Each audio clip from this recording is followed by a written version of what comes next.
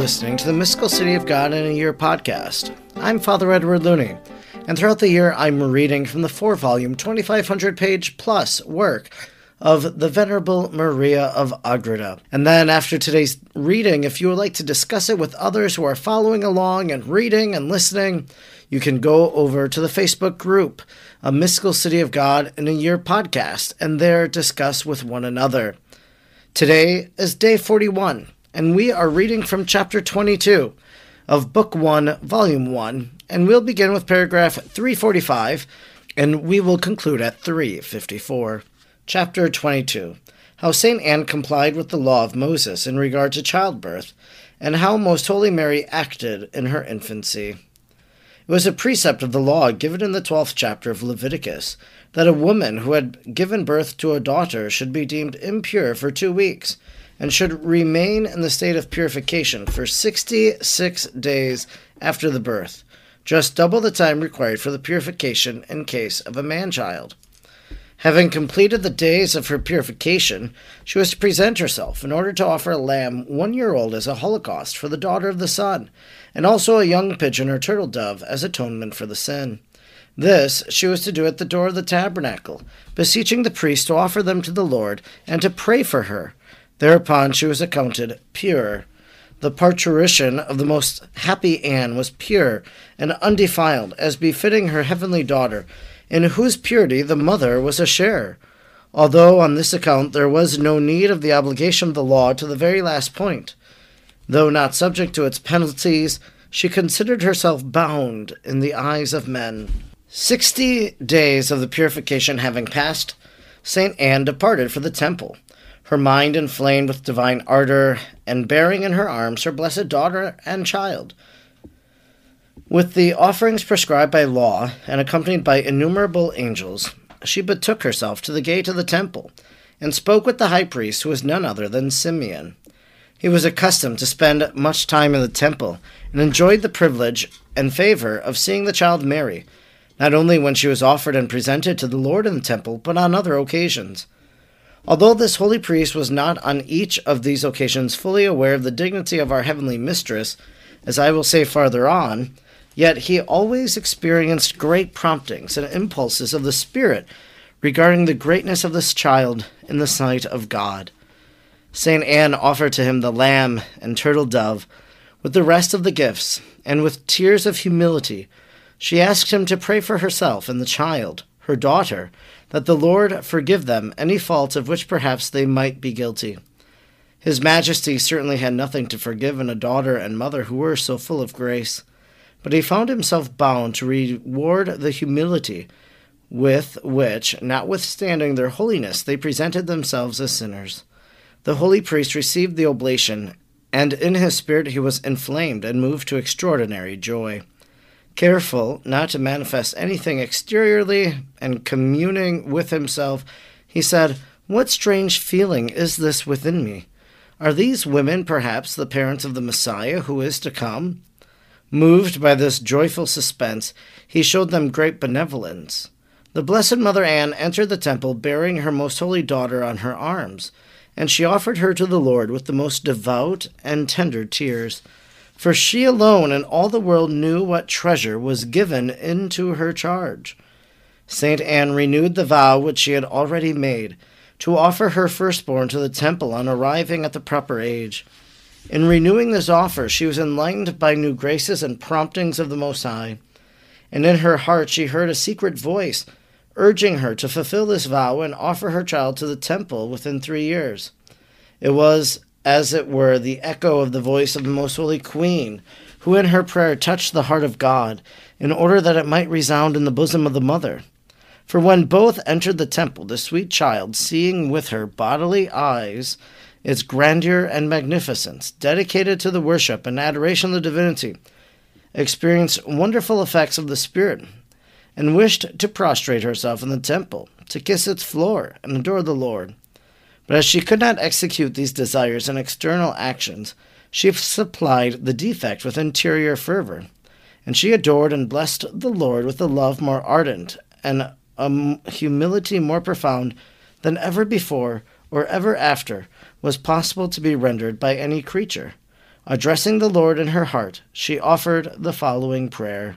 Most high and incomprehensible God, my King and my Lord, worthy of all glory and reverence, I, abject dust, but also a creature of thine, adore thee in this thy holy place and temple. I magnify and exalt thee on account of thy infinite being and perfections, and I give thanks, in as far as my insignificance is worthy of thy regard. For thou hast vouchsafed to permit my eyes to see this holy temple and house of prayer, where the holy prophets and my forefathers have worshipped and blessed thee, and where thy generous mercy has wrought so many wonders and mysteries in their behalf. Accept me, O Lord, in order that I may serve thee in this holy house, according to thy blessed will. Thus, she who was the queen of heaven and of the universe offered herself as if she were the lowest slave of the Lord, as a testimony of its acceptation by the Most High. A most resplendent light shone down from heaven, enveloping the mother and child, and filling them with new splendors of grace. Again, St. Anne was made aware that she would be expected to devote her daughter to the temple within 3 years. She was given to understand that the delight with which God looked forward to such an offer, and the love with which the heavenly child desired its consummation, would not permit a longer delay. The holy angels of her guard and innumerable others who were present on this occasion sang sweetest songs of praise to the author of the wonders, but they did not, therefore, have a more perfect knowledge of these happenings than St. Anne or her most holy daughter, who perceived interiorly what was spiritual and felt exteriorly what was subject to the senses in these things. St. Simeon saw dimly the sensible light. Thereupon St. Anne, rich in her treasure and endowed with the new gifts of the Most High God, returned to her home.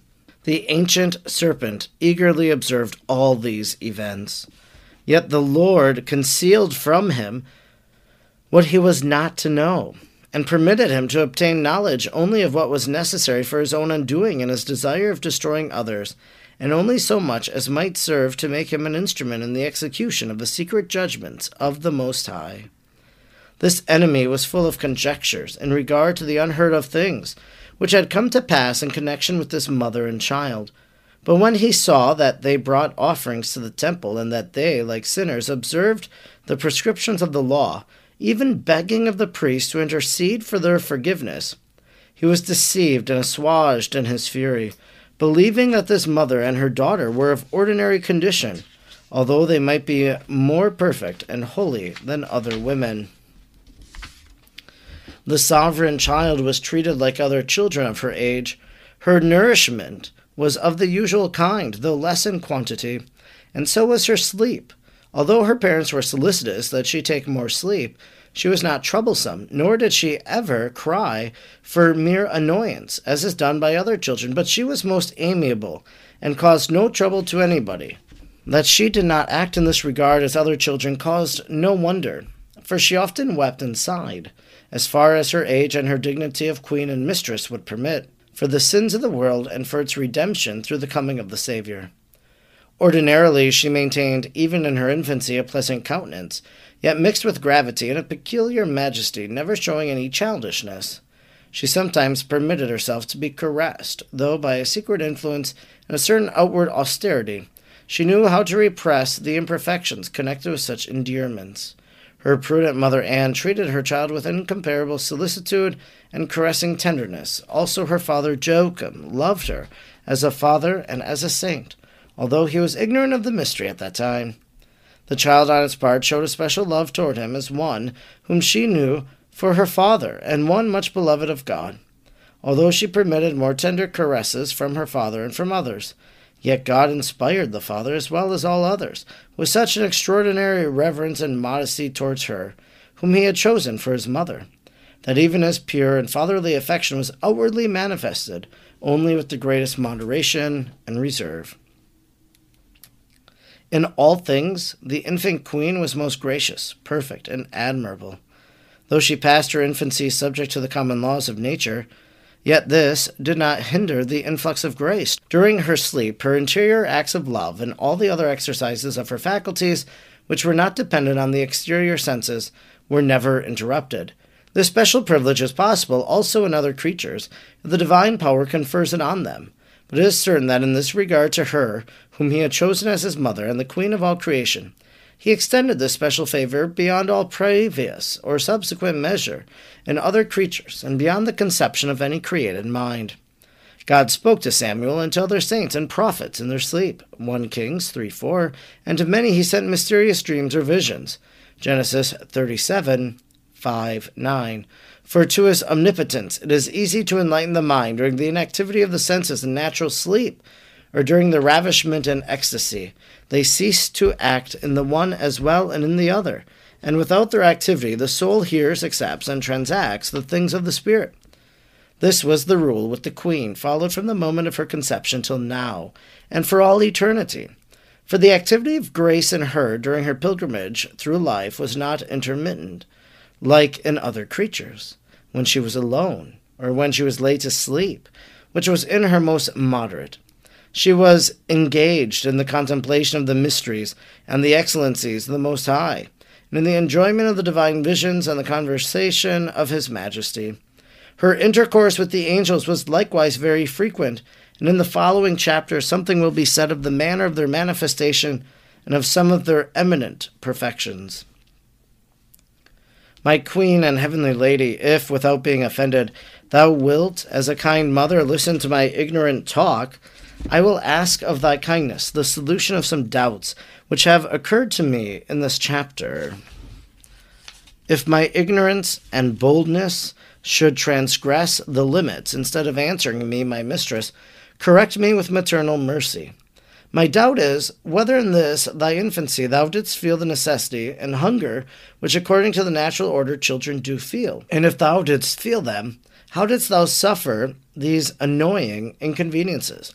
And how didst thou ask for the nourishment and the other help necessary, since thou wast so wonderfully patient that thou wouldst not make use of tears which serve other infants as speech and words? I am also ignorant whether the hardships of that age were not most irksome to thy majesty, such as to have thy virginal body clothed and unclothed as infants are, to be fed with the food of other children, and to undergo the other experiences of that age. For other children undergo them bereft of reason, while nothing was concealed from thee, O Lady. When I look upon thee as a child in age, and yet as grown up in thy capacity of judging of things, it seems to me almost impossible that there should have been no inconveniences in this matter, in the time or the measure, or in the circumstances regarding the treatment allotted to thee during thy infant life. Thy celestial prudence taught thee to preserve dignity and composure, yet thou dost not intimate the wants and needs of thy age and condition, either by crying as an infant, or by word of mouth as one grown up. Thus they could not know the needs, and could not treat thee as one endowed with reason. For even thy mother could not know all these things, nor could she provide for all that was necessary, since she knew not the time nor the manner of serving thy majesty in all things. All these considerations excite my admiration, and arouse in me the desire of knowing the mysteries thus concealed. This concludes our reading today from The Mystical City of God for Day 41, Chapter 22, paragraphs 345 to 354 from Book 1. We know about Simeon, because Simeon was this one who waited in the temple. He was told that he would see the Messiah, that the Messiah would be brought into the temple, and that he would hold him. And that happened when Jesus was brought to the temple on the feast of the presentation of the Lord. And Simeon said, "Now you can let your servant go in peace. Your word has been fulfilled. My own eyes have seen the salvation which you have prepared in the sight of every people." And Simeon then was in the temple for many, many years. Because think of this, here we have the child Mary. And so if she gives birth at the age of, let's say, 15, well, here Simeon was waiting 15 years then, continually, for the coming of the Messiah. And we see here kind of Simeon realizes there's something very special about Anne and something special about Mary. He can't put his finger on it, but he's aware of this. And I'm sure that other people, as they encountered Mary and as they encountered St. Anne, that they also had that similar experience. What is so special about this daughter, this Mary?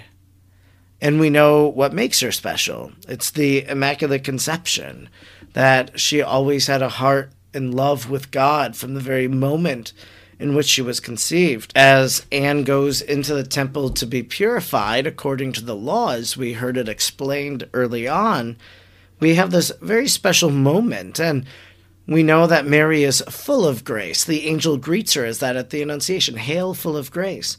And that grace, again, goes back to the Immaculate Conception, but could it also be in reference to this moment that Venerable Maria of Agreda describes? As a testimony of its acceptation by the Most High, a most resplendent light shone down from heaven, enveloping the mother and child, and filling them with new splendors of grace. God was giving them grace upon grace. Also, too, we heard in our reading today that the ancient serpent eagerly observed all these events, but the Lord concealed from him what he was not to know and permitted him to obtain knowledge only of what was necessary. And so evil will want to destroy this, but God has a plan, and God isn't going to allow that evil to destroy all of these things, to destroy what God has put in motion by the birth of Mary, which then will come the Savior. And so the evil one is kind of going to have his face hidden from this beautiful thing that is going on. And then finally, in our reading today, we heard about sleep and how God speaks during sleep. And maybe you've had that experience. I know I've woken up in the middle of the night and had true inspiration from God, I think. Something I was going to write, a message I was going to preach. And it all began to make sense, and that God revealed something in that dream that I was having. Maybe you've had a similar experience. There's a lot for us to think about as we've made our way through today's reading for day 41, and we'll be back here tomorrow for day 42. I'm Father Edward Looney, and throughout the year I'm reading the Mystical City of God. I'm honored that you are joining me, and I look forward to being with you tomorrow. May God bless you today, and Mary pray for you.